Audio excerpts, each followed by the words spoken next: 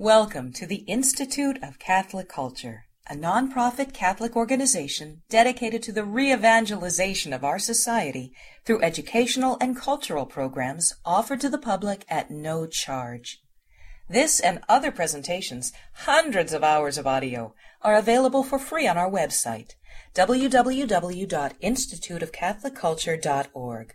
There you can listen to or download educational programs related to all aspects of our divine faith, and you can review our schedule of upcoming events. We hope you can join us in person. Please join me in welcoming back Professor David Clayton.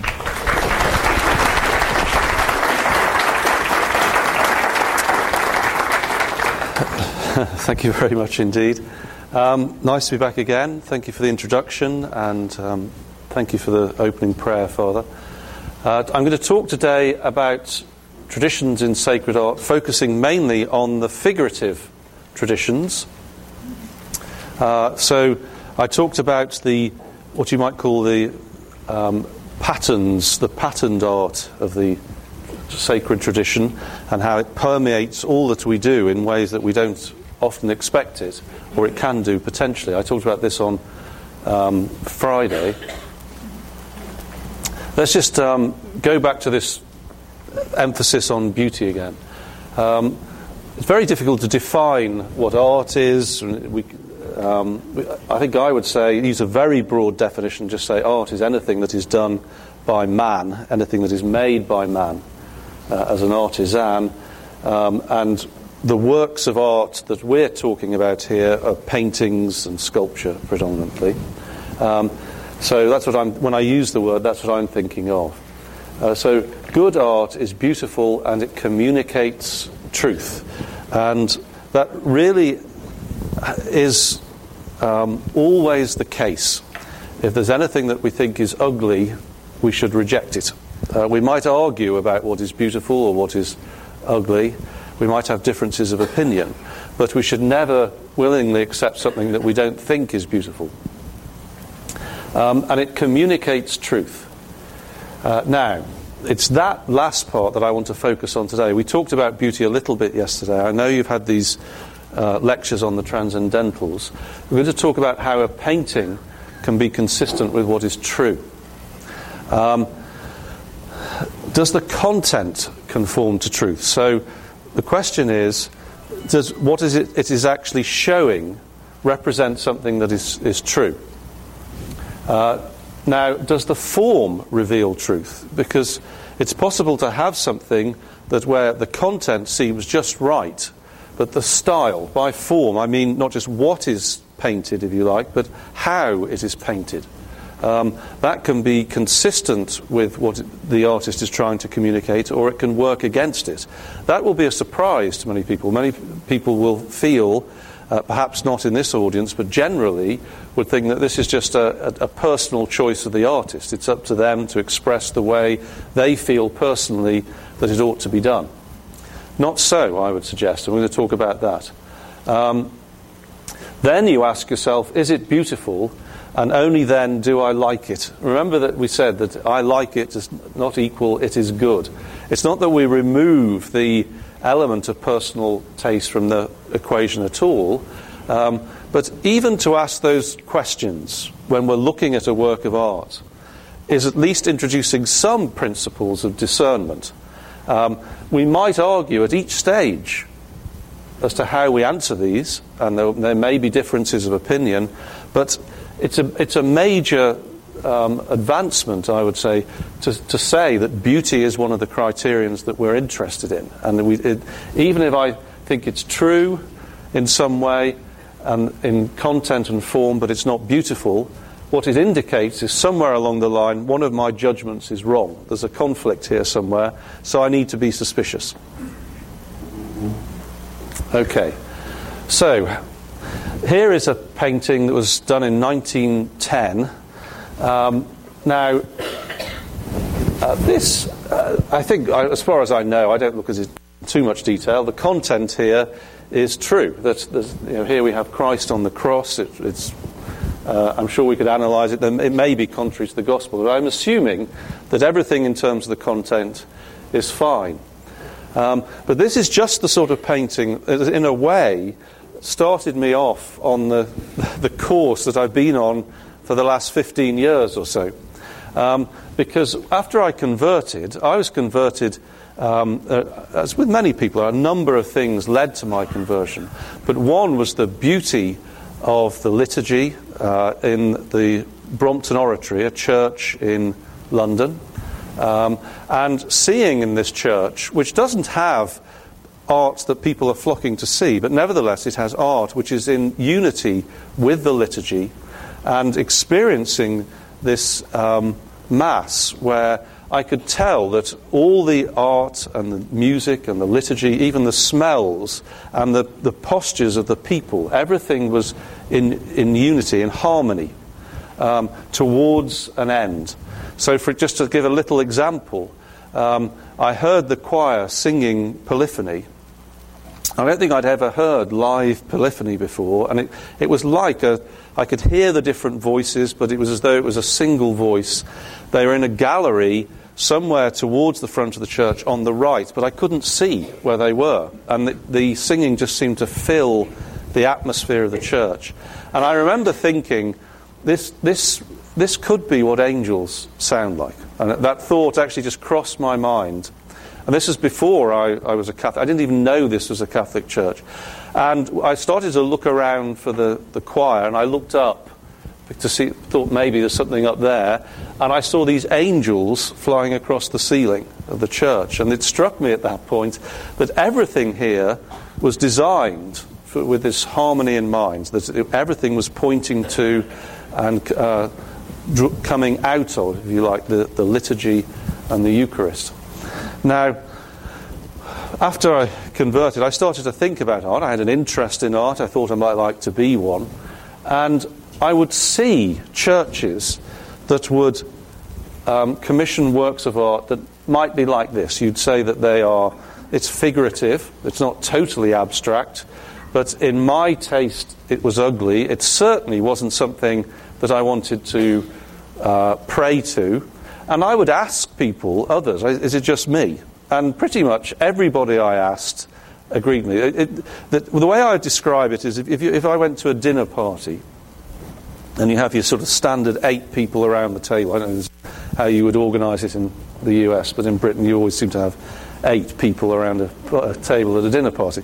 And the discussion about art comes up. There would be me strongly in favour of tradition, 6 people shrugging their shoulders and saying, well, I don't really understand it, and then 1 person strongly in favour of modern art, and the 2 of us would be at each other.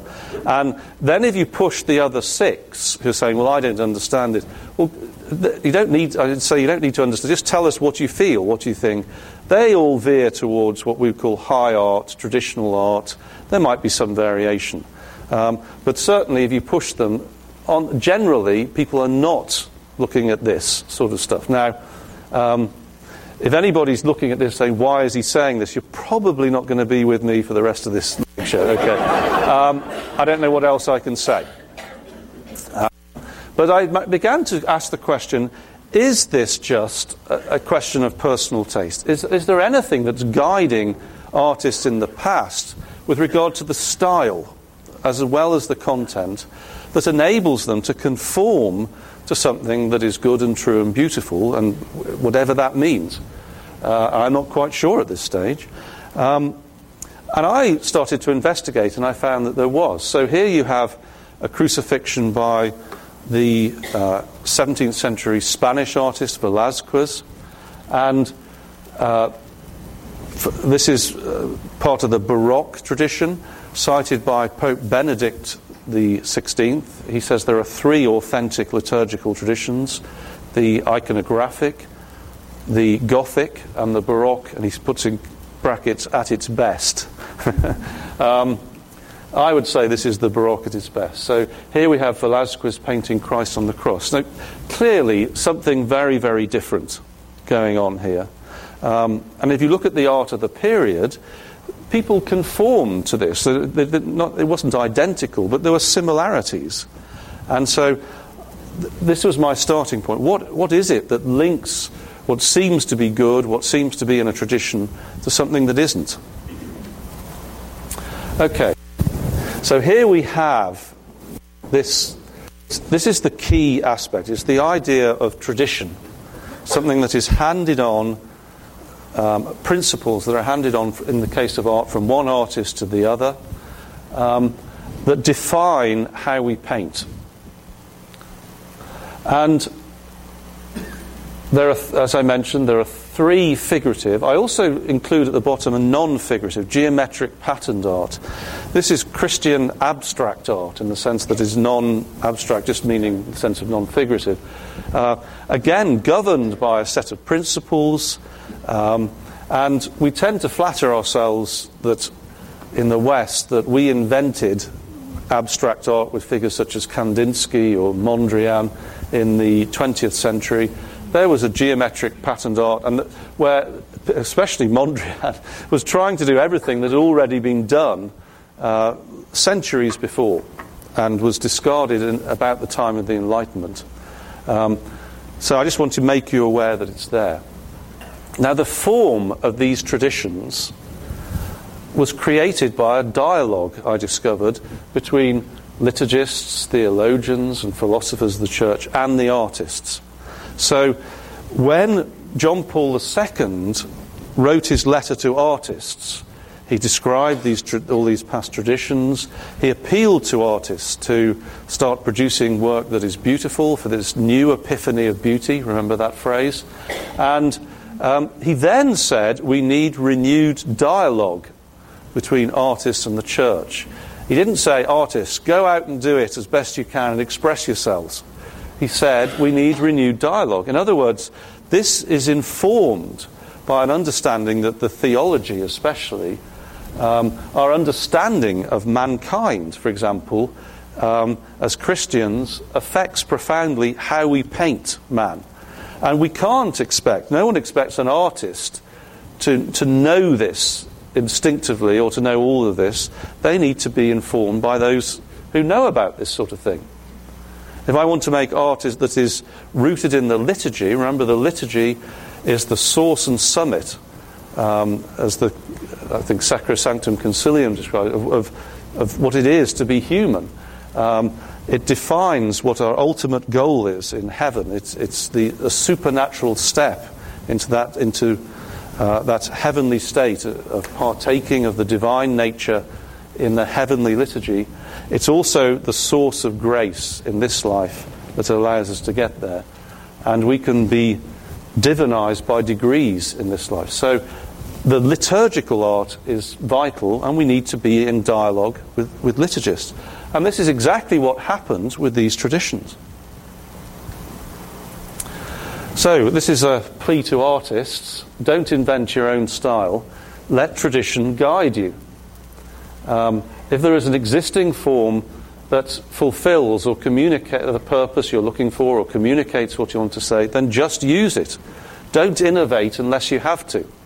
Only change things, as I say, if there is a need to communicate something that the existing forms can't, as needed by the church. And the phrase that's often used is the hermeneutic of continuity. This says that you aim to strive not to change things and only change them if you have to. And every tradition, even when working within the tradition, finds the need to reapply those principles in a way that speaks to people today. So even iconography, you can look at it with a very clearly defined tradition. And those who know about icons, I'm told, I don't know if I could quite do it, can look at a particular icon and identify it as coming from a particular geographical area and also from a particular period in time. Aidan Hart, my teacher, says to within 50 to 100 years you can look at these styles. And they're all consistent with, we're talking about now art that is consistent with the core principles of the tradition. So new styles emerge, but clearly within the form, within the principles. And that's really how we need to think, rather than trying to invent things ourselves. All right, so sometimes they talk about the icons in particular as the art of heaven, the iconographic tradition. Now, in order to understand what they're portraying, we need to consider that these are the three states of man as defined by John Paul II in his Theology of the Body. So original man is Adam and Eve, man in general, man before the fall. And as far as I know, there's no artistic tradition expressly developed with that in mind. John Paul II suggests that maybe we could do with one, and if we're going to do that, we need to have that dialogue. We need to think, what does original man look like? And, for example, a starting point might be to start reading the Hymns to Paradise of Ephraim the Syrian, this was suggested to me, who describes original man. He didn't use that phrase, but he describes Adam and Eve. So if we decide we need this, then that's where we go. Historical man is us, basically, man after the fall, with the potential for sanctity through God's grace. And the Baroque of the 17th century was developed to describe that. So there's a legitimate reason for doing so, and we'll come to this later, that there was a particular reason why they wished to do that at the time. And then third, you have what he calls eschatological man, mankind redeemed in union with God in heaven, partaking of the divine nature. So that is an art which is revealing to us our heavenly destiny. And this is the iconographic. Now I have in brackets there the Gothic after two of those, and historically the Gothic came between in the West, as things started to change, between the iconographic, the Western iconographic forms, such as the Romanesque, and the Baroque. But in what's the form of it, in some ways, spans the divide between the two. And I always think of it as almost being the art of pilgrimage, if you like, in this life, between historical man, fallen man, and then this journey through the life of the church, if you like, or life in the church, by degrees being sanctified, by conforming. How do we do this? It's by a life focused on, centered on the liturgy of the church. This is what we're about. The sacraments point us to that.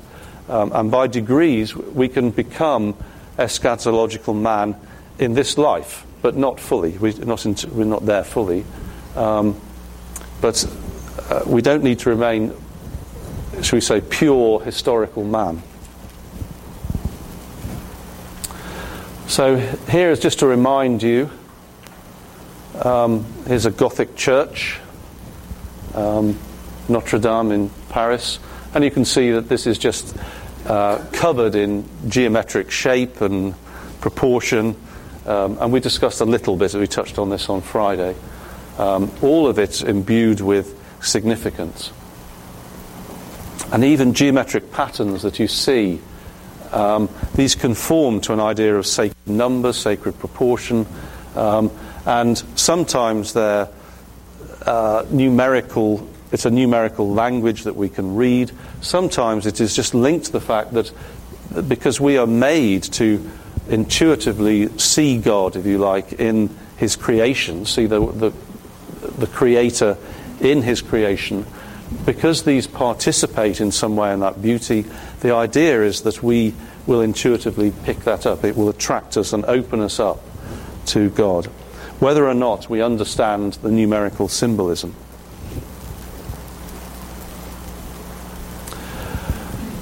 Right, so don't worry, we are going to see some pictures soon. In Christian figurative traditions, the form, this is an important point, the form is always a balance between naturalism and idealism. So if I'm going to paint a man, it must look like a man. I can't try and do what the abstract expressionists tried to do, which is to paint emotion separated from man. They're abstracting expression from man. In other words, they're removing the soul from the body. That contravenes the idea of the human person, where we know what someone is thinking and feeling through the body. The two are profoundly united. And so if I want to paint a man, it must look like a man. But at the same time, I want to reveal invisible truths through the form. So to some degree, I have to idealize or partially abstract, if you like, change things, so that through the style of it, the observers, who are all going to be historical man, all fallen man to some degree or another, can understand, can pick up what the truths are. And it's this partial abstraction that leads to the distinctive styles, because it's how you change things from natural appearances that leads to us to be able to identify and distinguish between one tradition or another. And this is true also for secular modern art. You could say that in conformity to truth there's an imbalance, but they understand full well that you must change appearances, you must abstract in order to reveal what you want to say. And they do it all the time. And the art schools the mainstream art schools push the secular ideologies and very clearly link what they do to it. And if based upon the assumption, and it's a wrong assumption that it's true, I think that they're quite rational and logical in the art that they produce. So they understand this as well. Okay, so that's just a summary of what I said. Okay, so let's look at these three traditions. Now, I'm not going to talk at length about icons and how the form is governed by the theology, because this is one area in which there is a lot of information available, and I wouldn't be surprised if you haven't had a talk already, you already will, or you will soon, because there are plenty of people who talk about this. But first of all, can I take it that most people here, when I talk about icons, even if they can't define exactly what it is, they would see that and recognise that as an icon, and they know roughly what I'm talking about. I thought that would be the case. So here we have an icon of the Transfiguration. There's a great book by someone called, I think it's called Jean Courbon, called The Wellspring of Worship, in which he talks about the Transfiguration icon. And he says that this is very important because it reveals to us what our mission in life is. That as Christians, we are part of the mystical body of Christ. And this Transfiguration is an anticipation of Christ in heaven, the sight of Christ in heaven. But also, because the church is the mystical body of Christ, our participation in the liturgy of the church allows us by degrees to participate in that transfiguration. We are transformed, transfigured as well. And what he says is that is the means by which we will evangelize. When we go out into the world, it is the fact that we shine with the light of Christ that will attract people to what we do. So, as well as all the information and all about the culture, it's the way we do things as much as anything else that will pull people in everyday life, just as we heard just now. That it's the ordinary things that we do. And at root, this is about personal transformation through the liturgy. And he says this icon is telling us this. So, very important, I think, for us to focus on our end point, our destination, if we're going to be able to do that. So just to give you some quick examples, so I'm not going to go into detail, the fact that, for example, this is revealing mankind in the heavenly dimension means that everyone is shining with the uncreated light. The assumption is that as Christ was transfigured, so will we be in union with God. Therefore, if I'm shining with light, there will be no cast shadow, so you don't get cast shadows. You'll notice that when you see faces, we'll see one in a second also, that unlike a naturalistic portrait where you have a glint on the eye, very important if anyone's a portrait painter. You've got to get that right, because it indicates even how healthy somebody is, how shiny, how large you make that little white dot, because it gives an indication of the moistness of the eyes, all this sort of thing. Icons don't show that, because that is reflected light, the glint, and the icon is a source of light, the person in an icon, and so it's consistent with that idea. Even the halo is a symbol of sanctity, of holiness, but is really a stylized, pictorial representation of, again, the light, light of the uncreated light of divinity shining out of the saints. And then the other thing is the flatness of it. The whole design is done deliberately to try and eliminate a sense of depth and space, because the heavenly realm is outside time and space. It's another sort of existence. It's as though all places are simultaneously in one place, and all time, past, future, simultaneously compressed into a single moment. So I'm told. I'm not an expert, and I don't know if I can imagine it, but what that would be like. But it's a very different sort of being, existence. So here you have, I did this one, this is Our Lady and Our Lord, of course, and you see no glint on the eyes. Also, with the eyes of purity, when in the heavenly state, not only do we, shall we say, appear different, we're shining with this light, but our ability to see and perceive and apprehend the truth of what is around us is different because of our purity. And so I was always told that the eyes of saints in icons are always enlarged because they take in information. They always act with economy of effort and great effectiveness, but they always think and act wisely before they act, so that those organs that take in information are slightly enlarged. Those that act are always reduced slightly, the mouth especially. I think I'll just leave it at that. I don't want to go into too much detail. There are lots of books on icons. This is St. Luke. And you even have reverse perspective, inverse perspective. So things getting wider as they go further away from you, or sometimes parallel, which is contrary to the idea of single point perspective. And what this does is just, again, destroy this illusion of space. It's a deliberate thing that is done. But we still have to be able to read it and see what it is. If it's so distorted that we can't tell that St. Luke is sitting on a chair and there's this is in front of him with the script from which he's writing, then it doesn't work. We need to be able to create a sense of local depth so that we know that this leg is in front of this one.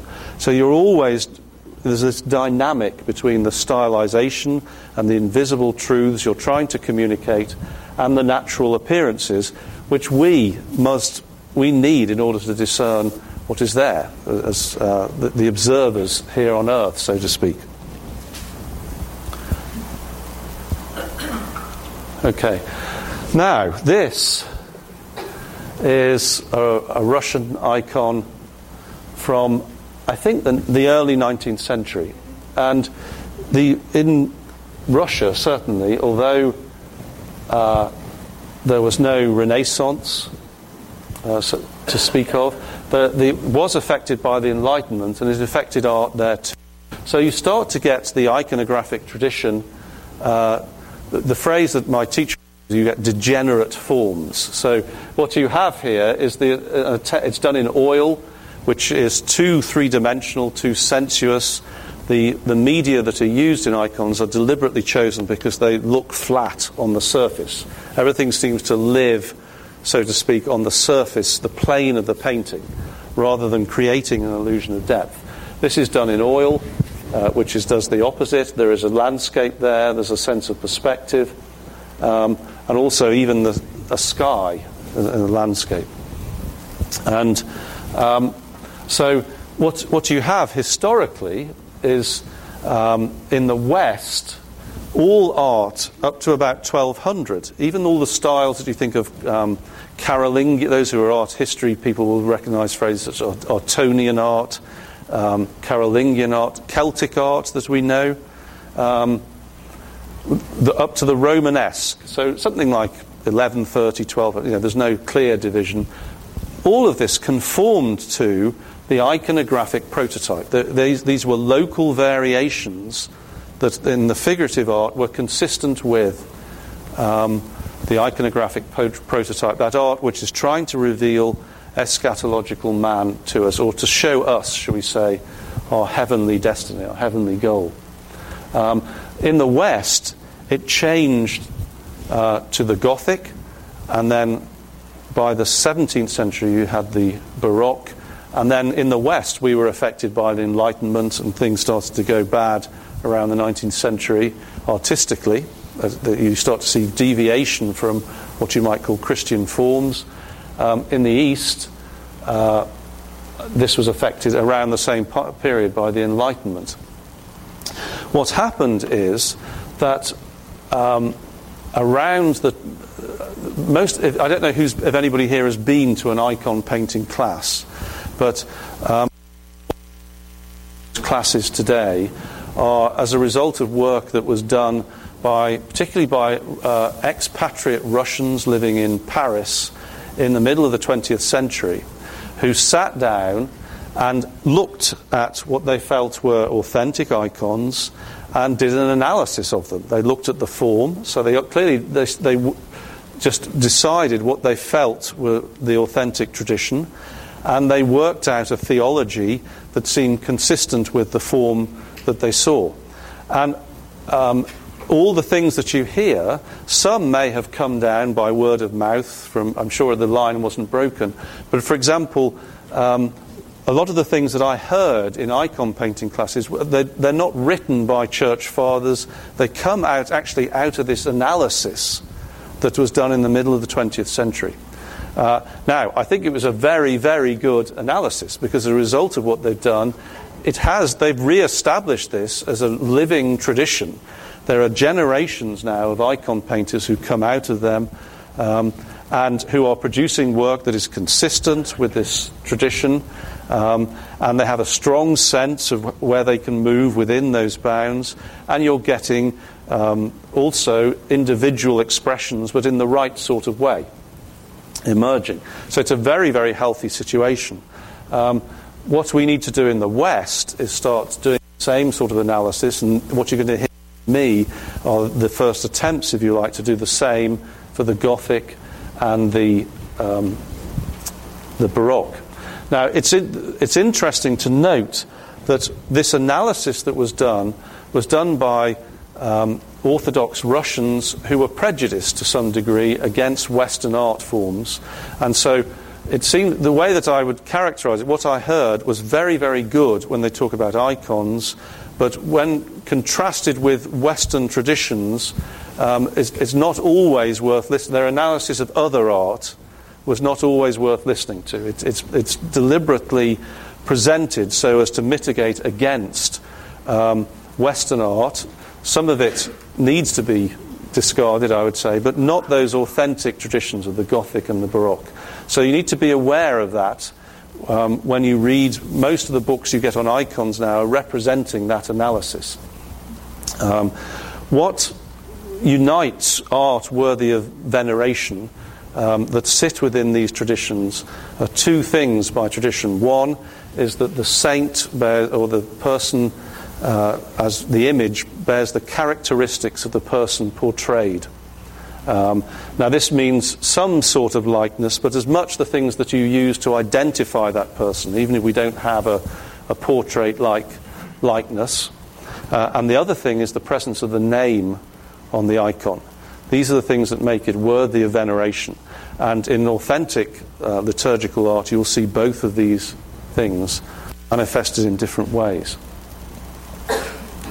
I'm just going to tell you one story, actually, about just to illustrate this. First of all, Initially, there were lots of rules about icons that came. When I met Aidan Hart, my teacher, who is Eastern Orthodox, something like 20 years ago, and I went to him. I wanted to learn how to do icon painting. I went to him with a textbook that I'd found, which was a reprint and a translation of something written by an Italian called Cennino Cennini in, I think, the 15th century, or maybe the 14th century.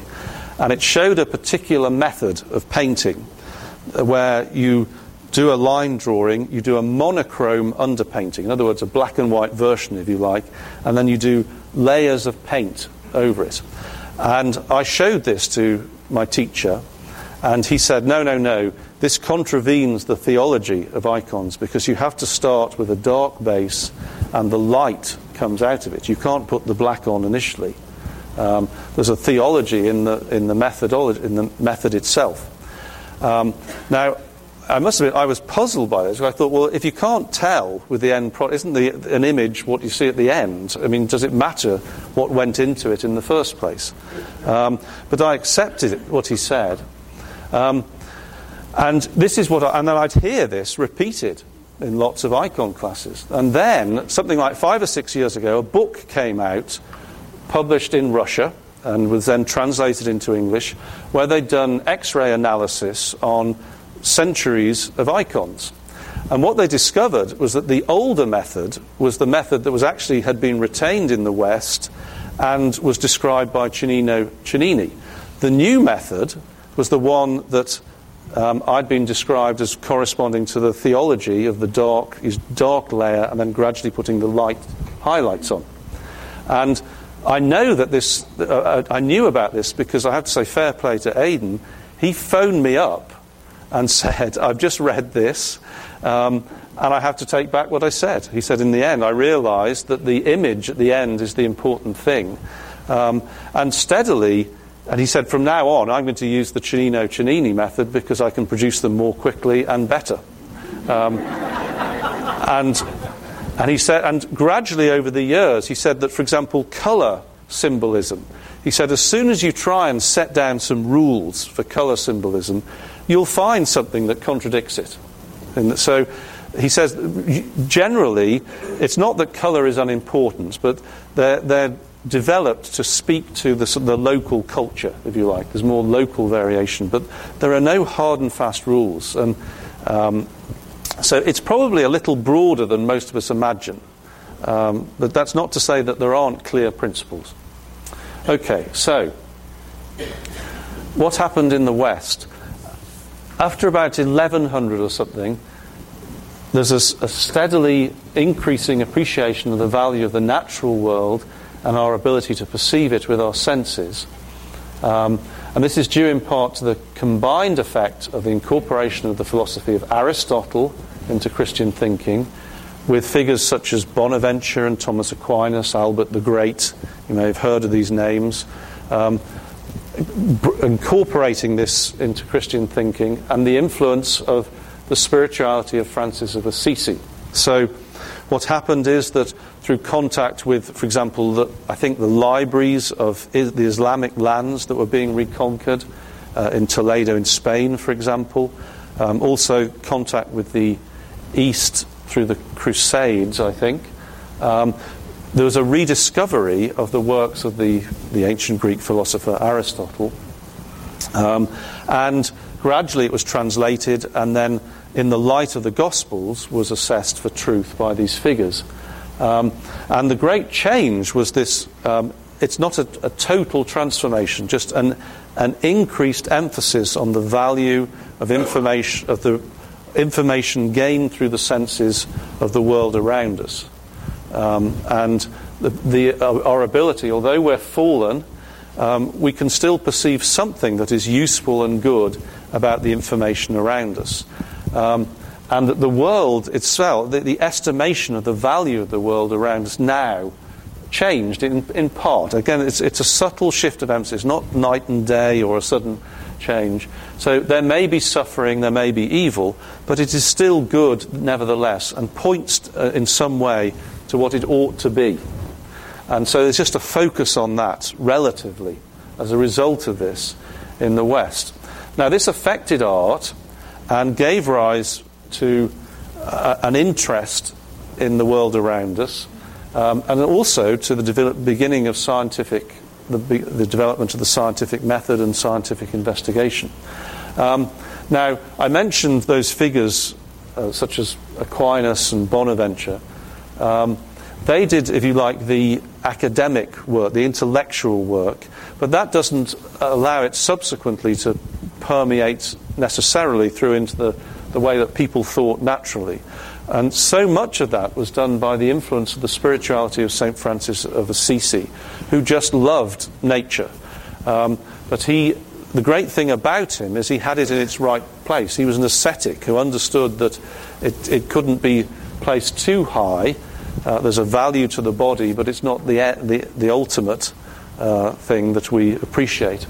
And so that popularized, if you like, these ideas. And you may be aware that a lot of the early artists in the Gothic period, and also scientists in Oxford, for example, were Franciscan friars or Third Order Franciscans. Okay, so that's just really a repeat what I've said. Now, Gothic art, therefore, I'm talking about figurative art, is a greater naturalism, but it's grafted onto a Byzantine substrate. What do I mean? If you want to paint in a particular style, if you want to paint at all, traditionally there are two aspects to the training. One is the observation of nature. So if I want to paint superheroes in the style of Superman and Batman and Spider-Man, one thing I do is go and do some life drawing to get a sense of what the human form looks like, the thing that I'm actually drawing. The other thing I do is learn or copy and study the works of masters in that tradition. So I buy a huge pile of Marvel comics and I just copy Spider-Man endlessly, and then pretty soon what will happen is every figure that I draw will naturally be in the style of these bulging muscular figures at strange angles, rotated at any way. That is how you do it. And that's true in any tradition. If I want to work in the iconographic tradition, there's not so much emphasis on life drawing, but certainly we have to observe people around us. We've talked about drawing the face, for example, we referred the features on the painting that we were studying to what we were invited to feel. For example, the fact that the nose comes down, there's bone, and then cartilage here, and it pinches in. So it broadens, it thins, and then it widens again at the end. And this is what you see in the face of the icon, and it's reflecting what exists in us in nature, the anatomy. So it's always a balance between the two. The Gothic artists, their old masters, if you like, were the iconographic art of the Romanesque that had existed there before.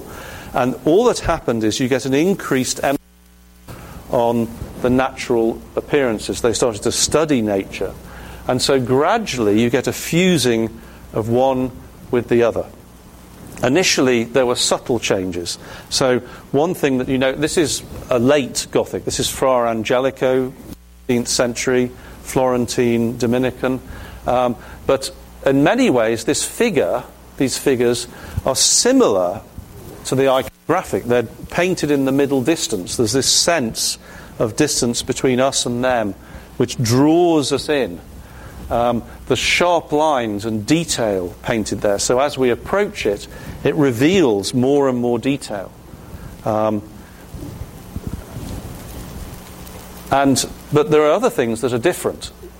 That figure is in profile. In an icon, you would never get a figure in profile. Always they're either three-quarter or full. You can see both eyes. The reason for that, the devil would be in profile, incidentally, but for a saint, is that a saint wishes to reveal his whole person to you. It signifies also that when we look at someone, if I can speak it in that way as though it's just a time and a place, but when we look at someone, our intellect can grasp fully who they are, or look at an object, what it is. Everything is present to us. That's also a reason why, incidentally, you paint the backs of things tipped up. It's as though I can look at that and I know what's there as well. That's a way of symbolizing that. Now, in this only partially divinized state, if you like, on this pilgrimage to heaven, climbing up the Gothic spire with its feet firmly planted on the ground, pointing upwards, what we have is some elements of the natural and some elements of the heavenly. We do have cast shadow here. Of course, we have the historical detail of St. Dominic there, who was present at the Annunciation, in case any of you are aware of that. And we have a perspective and cast shadows, but we also have, if this is the source of light from the left here, we'd expect that face to be in shadow, wouldn't we? But it isn't. Okay? St. Dominic's is, but not the angel. Okay? Now, somebody once asked me, this is an interesting little aside, somebody once asked me, well, if that's the case, and the angel is shining with light, and what Fra Angelico is doing here, he's manipulating, he's using elements of the iconographic, elements of the naturalistic, to show these two worlds at once, in a way. Someone said, well, how come you have a shadow behind Mary? And I have to say, I was rather, I don't know. I mean, it might be an accident, maybe didn't think about it, but that's probably not for Fra Angelico. So I gave some explanation that, well, you have two light sources here. You have the angel, well, even three, of St. Dominic as a source of light, pushing light in this direction. Mary is just one light source. She can't compete, so you get a bit of a cast shadow. I don't think even I was convinced by that as I said it. But it's all I could think of. I wasn't sure. And the person who asked me said, well, do you think that Fra Angelico was making a point? Because it was before, remember, that the Immaculate Conception was dogmatically defined. Fra Angelico was a Dominican. The Dominicans argued against it. And it was the Franciscans who were asserting that. Of course, the Dominicans, I don't know if you ever had talks by Dominicans, they always take digs at the Franciscans or the Benedictines. And those three, they're always taking little jokey pot shots. That rivalry goes back. And he said, do you think that maybe Fra Angelico is making a point about the Immaculate Conception and arguing against it by putting that shadow there? I don't know. So even this is Jan van Eyck. It's the Flemish artist from the 15th century. And Adam and Eve are fallen, and they're in deep shadow. Here you have the Eucharist represented here, the Supper of the Lamb, shining with light, no cast shadow, or very little, except, of course, from the ultimate light. Here, rising in the east, everything is orientated towards the Orient, the east, everyone facing in that direction. And even though this is highly naturalistic, there is still that sense of distance. Everything's in the middle distance. At root, there's a strong sense of that something iconographic there. It's derived from us. You get a sense of just a greater naturalism fused onto this Byzantine substrate. And so this is more naturalistic again than Fra Angelico, but we can see that it's still linked to it in some way. Now, something suddenly happened in the West to cause a huge change in style. So up to this point, what you had is a change, but by the artists aware of what they're doing, thinking about the tradition that this is coming out of, playing around with light and shade and perspective, as though they're somewhere on this pilgrimage from here to heaven, if you like, by degrees, following that liturgical path to heaven. Suddenly, you get a whole change in style. And what caused this is not, and I'm talking now about the High Renaissance, is not increased naturalism. That had already been going on for 300 years or something like that, the observation of nature. What changed were the old masters that they copied. That is the major influence on style, is the works of old masters that you copy. Instead of looking at Gothic masters or Romanesque masters, deliberately in their training, they changed to copying Greek and Roman statues. And that affected, therefore, their style profoundly. And why did they do this? Well, they were digging them up in Greece and Rome. They were discovering them. They were enamored with classical culture. There was contact with there was a focus on classical texts. And really, all I can say is they just thought they were so beautiful, they just said, right, we're going to copy that. I can find no theological imperative for this dislocation in style. In other words, there's no reason why they had to do it, I don't think. You might argue that when they discovered these Greek and Roman statues, they saw something that was so naturalistic that they thought, this is consistent with what we're trying to do, it's better than we're able to do, let's use that. Okay, that's legitimate. What I'd say is that I'm not aware of any theological bar either. I don't think you could look at those statues and say there's something that is bad for us to copy there. Although my personal view is I wish that it had never happened. But anyway, there you go. So here you have a statue from 500 BC. Things to notice. I'm just going to pick out just the facial features. It's a sort of composite face that represented the perfection of beauty for the ancient Greeks. And you see it's as though all the gods have that face. And then also that pose, which is a way they developed with the heel rising.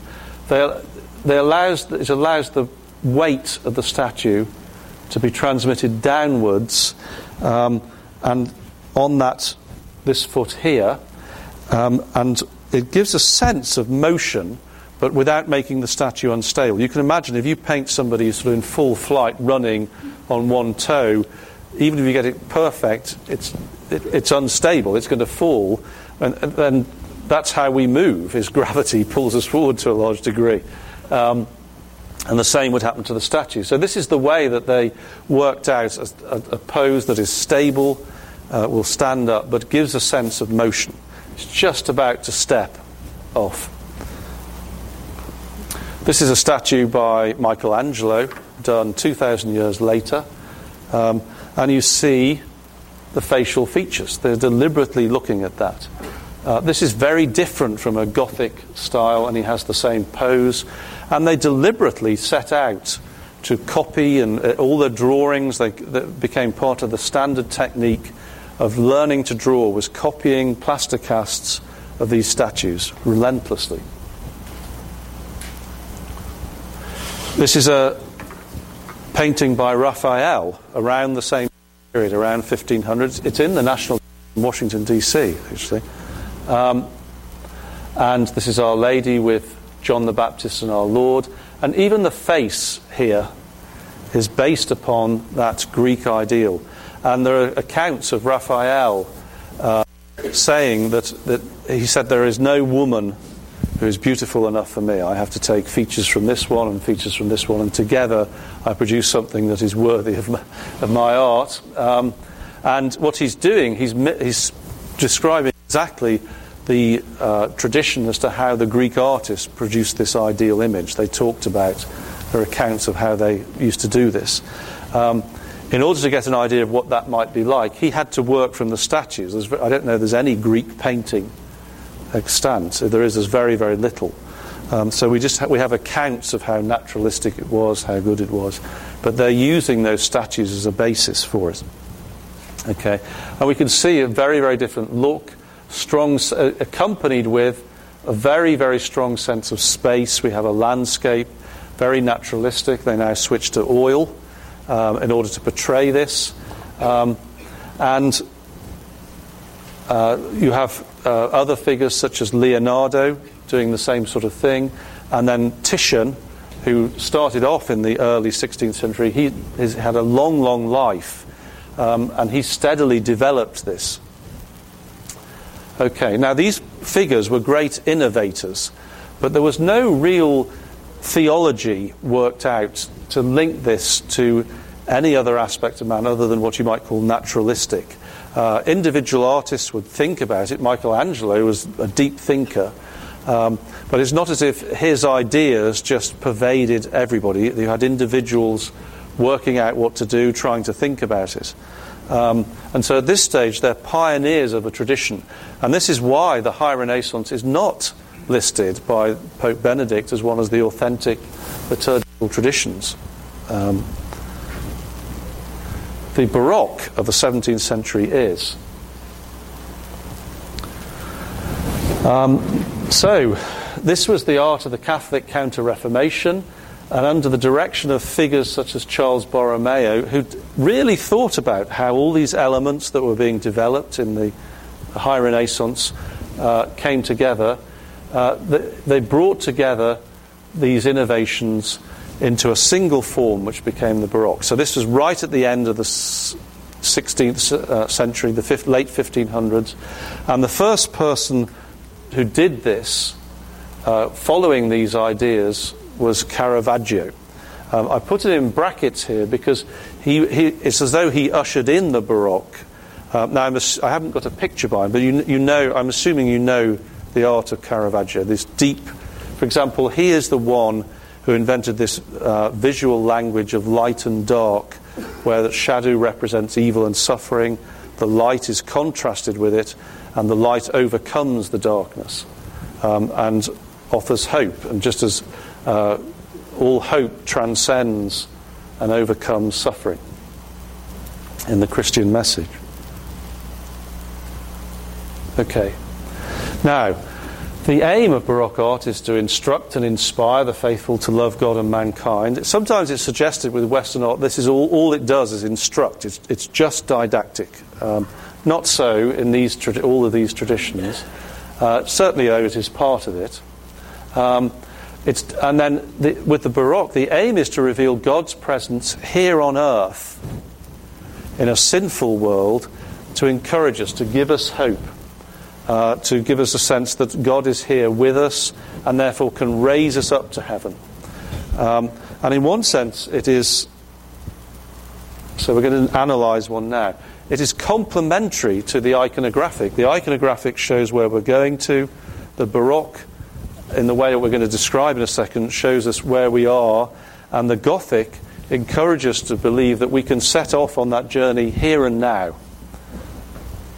So here we have a painting by Velázquez, the one we saw earlier. If anyone's ever seen this, it's in the Prado. It just looks, it jumps out at you. It looks as though every detail is there. And then what happens is that you go up to it and it just disappears into a mass of brushstrokes. It's amazing how broad brush it is. Now, I don't know if any of you ever had that experience with an old master in an art gallery, where you see it, you think, this is incredible, I want to get closer. It just goes out of focus somehow, and so it forces you back, and then it pops into focus again. Okay? This is the loincloth. It's amazing how rough the whole thing is. Now, what's going on here? The method that is used here to draw this is very deliberate. So you have to imagine now me doing a cast drawing in the academy in Florence where I studied, which used the same method as Velázquez. I put the cast here, I put my easel here, and I march back to a point on the floor here. And I look at the two, and I start off with a piece of string, measure the height of the top of the head, look at my piece of paper, fix my eyes on it, walk forward, and mark. Then I come back, and I check whether it's right. Usually it isn't. It can be an inch off or something. So I then say, okay, I've got to move down a little bit. So I move forward. And gradually I build up the whole picture, drawing from memory here what I saw there. Okay. This means that the whole thing is in focus here. Don't go forward and sort of look at this, and that ruins it. I have to draw from a short-term memory. So what happens is that in contrast to the iconographic, which draws you in, it's in the middle distance the whole time, so you just want to get closer, and it's always in the middle distance because the angle of vision doesn't change. And it reveals more detail, almost to the point of then at a certain point you can't get any closer, and it takes your attention up to heaven, the saint in heaven. I go beyond the image. In that way it's a doorway to heaven, creates this link through the imagination, directed by the image, to the real person in heaven. What this does, if I try and get closer, it says, you stay where you are, I'm coming out to you. It's the opposite dynamic. I am with you now. It's designed to have an impact at a distance. And when I described this to somebody at the Maryvale Institute, she said, well, this is just like Jacob's ladder. You have two ladders. One, the angels are coming down, the other angels are going up. And they're complementary to each other. Okay. This is the Penitent Magdalene by a great French artist from the same period, Georges de la Tour. And I just want to talk about one other thing here. I'm going to go over time a bit, I realize. But notice, first of all, how little colour there is. The naturalistic colour is just in this area. And also how so much of it is out of focus. It's blurred. You can't see a clean edge between there and there. That edge is blurred. Okay? Now, I could spend lecture after lecture going into this in detail. This is done deliberately by the artist. It's controlled by the artist. The assumption right at the root of this, remember this idea that the cosmos, I talked about this on Friday, is made for us. It's made for man, so that man can observe it, and through looking at it, see the mark of the Creator. It raises our souls to God. And so they started to think, just as I described on Friday, how do we perceive that beauty? How do we look? If I look at a scene, just think about the way you've been looking at me, for example. Everybody has an angle of focus, which is about 15 degrees. So that means that you can't see the whole of me very easily. You tend to, especially those who are close to, you tend to spend most of your time looking here. Okay? Now, just to make sure that I'm not a floating head, occasionally you do cursory glances up and down. If I do that, suddenly that'll catch your eye and you see my hand. Okay? At any point, though, what is on the retina of your eye is an image which in the centre is coloured and sharp and in focus to about 15 degrees. And that's the area where the cones, I think it is, particular sorts of cells are. All the information around that is monochrome. It's just tonal information. And it is blurred. That's not what we see in our mind's eye. What happens is that information is fed to the brain. The brain says, well, actually, although that's the image I'm getting, I know what the rest of you are, what goes here, what's the missing information, because I looked at the rest of you earlier on. I have in my memory things that when I saw you before. And so the picture we see is a natural image. And what tends to happen if we look at any scene is we focus on certain areas which are of primary interest, usually conforming to the hierarchy of being, and there might be two or three, and all the rest of the information, the rest of the time when we're not looking at that, the memory is supplying information, what we see in our mind's eye. Okay? Illusionists make use of that by tricking the mind into supplying information which isn't there. Because if we haven't seen something, the brain says, well, I don't know what's there, but I know what something like this normally looks like. I've seen a head before, and usually it has a neck and shoulders and arms, so I'm going to supply one. And that's what we see. And then illusionists will trick you like this. Now, these are not illusionists. They're trying to reveal truth, but they make us respond in the same way. They draw our attention to the primary point of interest, where the contrast is greatest, where the light is greatest. They give us most information.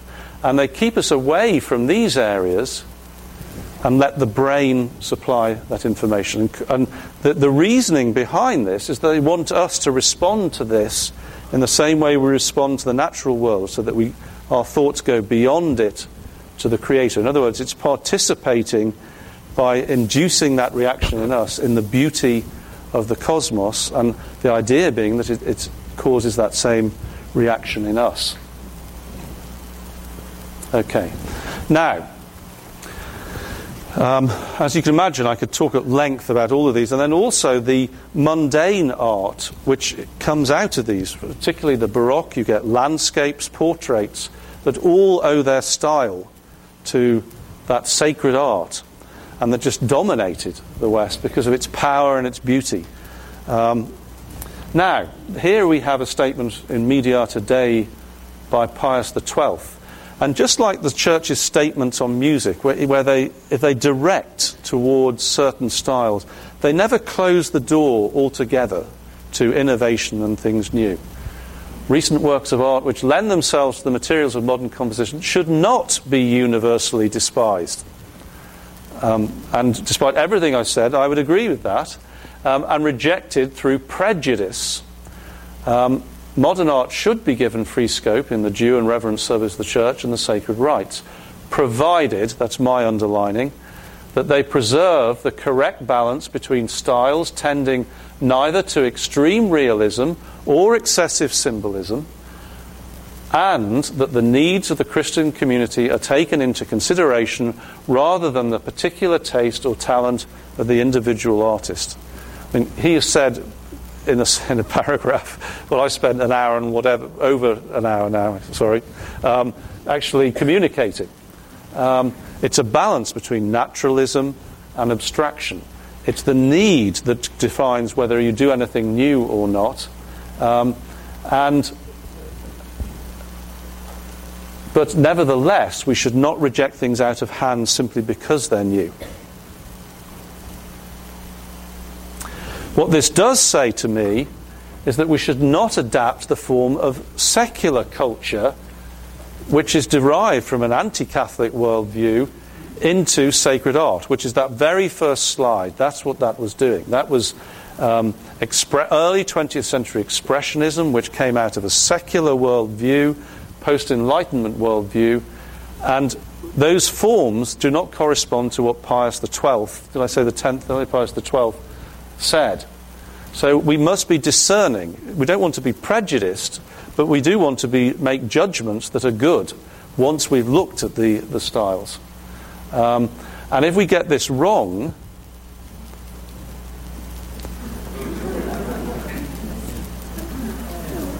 there's an electionary that was recently produced in Italy, sadly. Okay. We always need to look to tradition, and with that I will close. So thank you very much. Can you explain what Pope Benedict XVI meant by the word verticality and its importance on Catholic art, architecture, and the liturgy? No, precisely. I hear this used a lot, the vertical and the horizontal.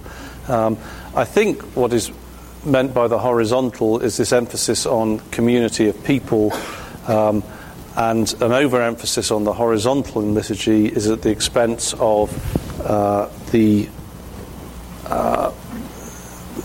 heavenly, if you like, going beyond this world. So when people say that both should be there, I mean, the emphasis needs to be on taking our minds up to God.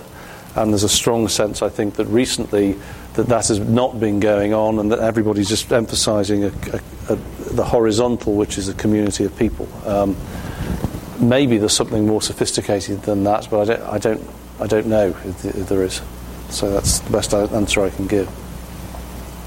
Hi, thank you for your talk. I had a question earlier on in the presentation. You discussed how art is objectively true or beautiful, and it's not necessarily a subjective thing that people just say, oh, I like this, I like that, but you can actually say that some art is objectively speaking superior and more beautiful to other art.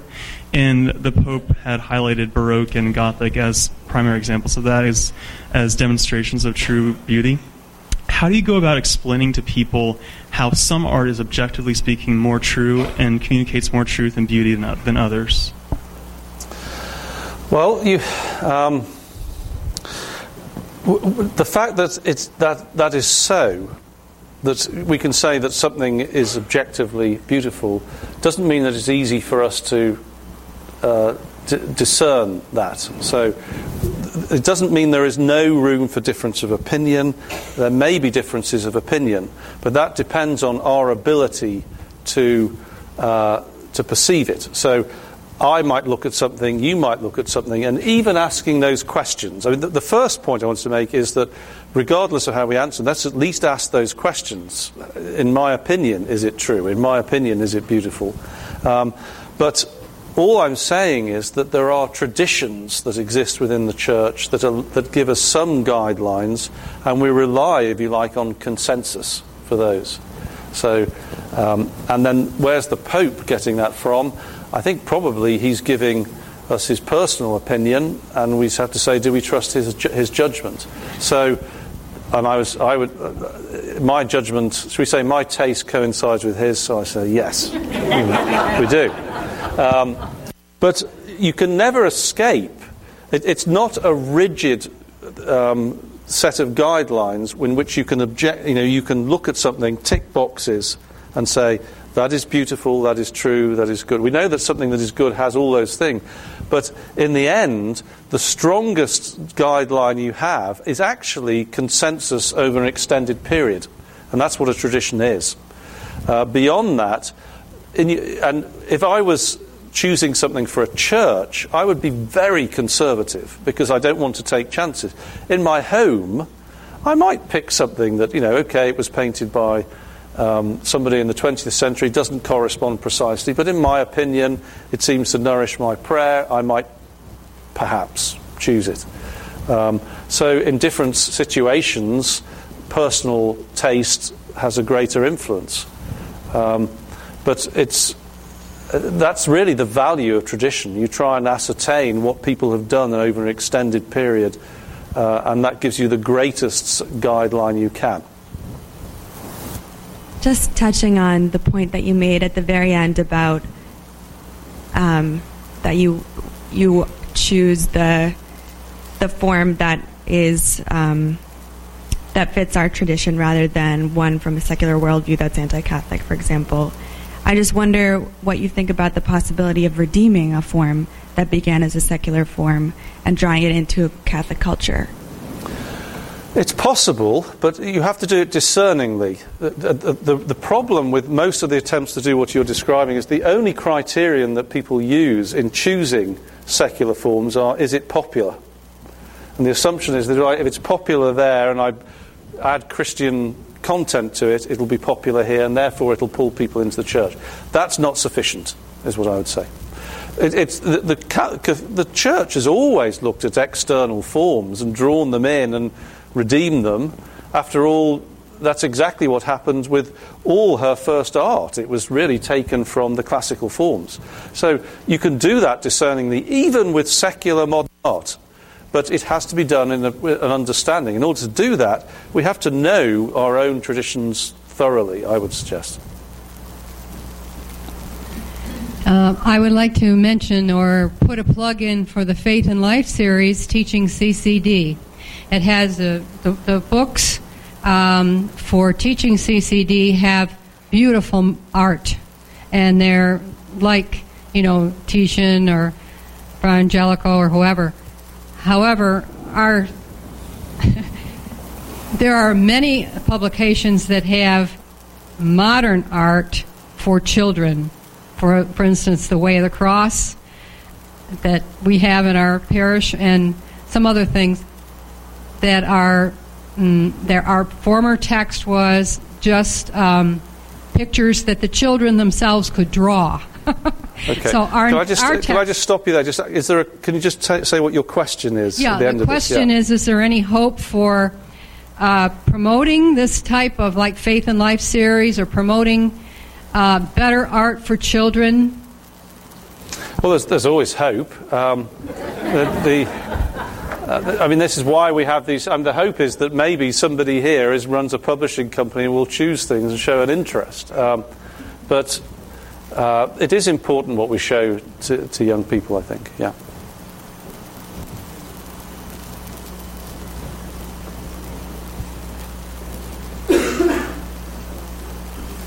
In your first lecture, you showed us ratios with notes, music. Can that be done with the spectrogram regarding color? Perhaps. I don't know. I don't see why not. The thing about colours is I think artists intuitively use colour thinking about the psychological impact it has. So that's putting colour symbolism aside. So people, the language is a warm colour, cool colours, this sort of thing. But I don't see why it shouldn't. The thing I would say, though, is that in figurative art, for example, it has to be simple. You can't use complex proportions and then try and fit a figurative piece to it. It looks forced, it looks sterile. What I was told to do in using proportions is I just have Aidan would tell me to divide things up into thirds and quarters, and then you have a grid, and then also the external dimensions. You can think about that and put them in proportion. And he said, do your best to place compositional highlights on those points. And he said, because the eye, they're like resonant points. The eye naturally comes to rest within them, within the dimensions of it.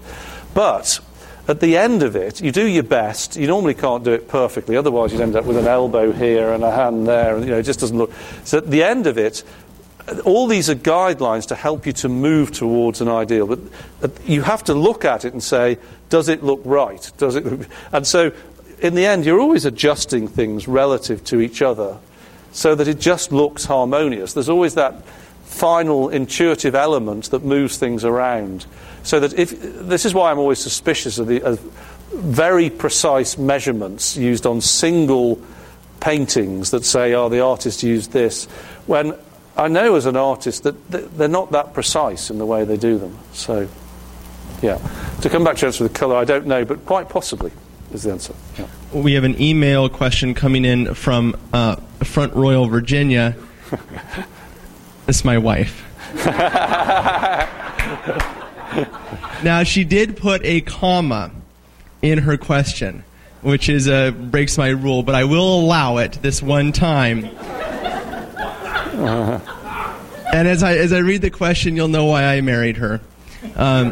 Is there a need for a repromulgation of a universal language of imagery?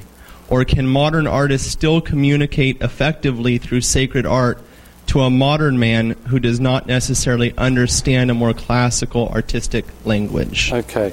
I think this is something that's worth thinking about. The symbolism, if you like, is supposed to elucidate, clarify, communicate. So those things which are... The answer is, I think, yes. But I would start with those things which are rooted in an intuitive appreciation. The halo, for example, speaks just in the image of light shining out of a person. If the image is just an arbitrary symbol and is not even rooted in truth, then I think it's probably not. So one of those might be, for example, and this always caused difficulties with traditionalists, the pelican, which is a symbol of the Eucharist because it was believed to correspond to a scientific truth that I think it fed its young from its breast or something like that, or its own blood. Now, that isn't true. And we don't want to, they thought that it clarified something based upon what was commonly believed to be true. We don't think that anymore. So I'd say, if that symbol isn't widely known, we shouldn't be trying to re-establish it, because it just makes us a laughingstock, actually, which is what Augustine said. He said, we don't go against what people commonly believe to be true, because they'll never believe anything we say, or in that nature. So, thank you very much, Professor. Okay. We hope you enjoyed this presentation from the Institute of Catholic Culture. If you'd like to learn more about the mission of the Institute and how you may become a part of this important work, please visit our website at www.instituteofcatholicculture.org or call us at 540-635-7155. And may the glory of Christ Church be ever more manifest upon the earth. St. John the Evangelist, pray for us.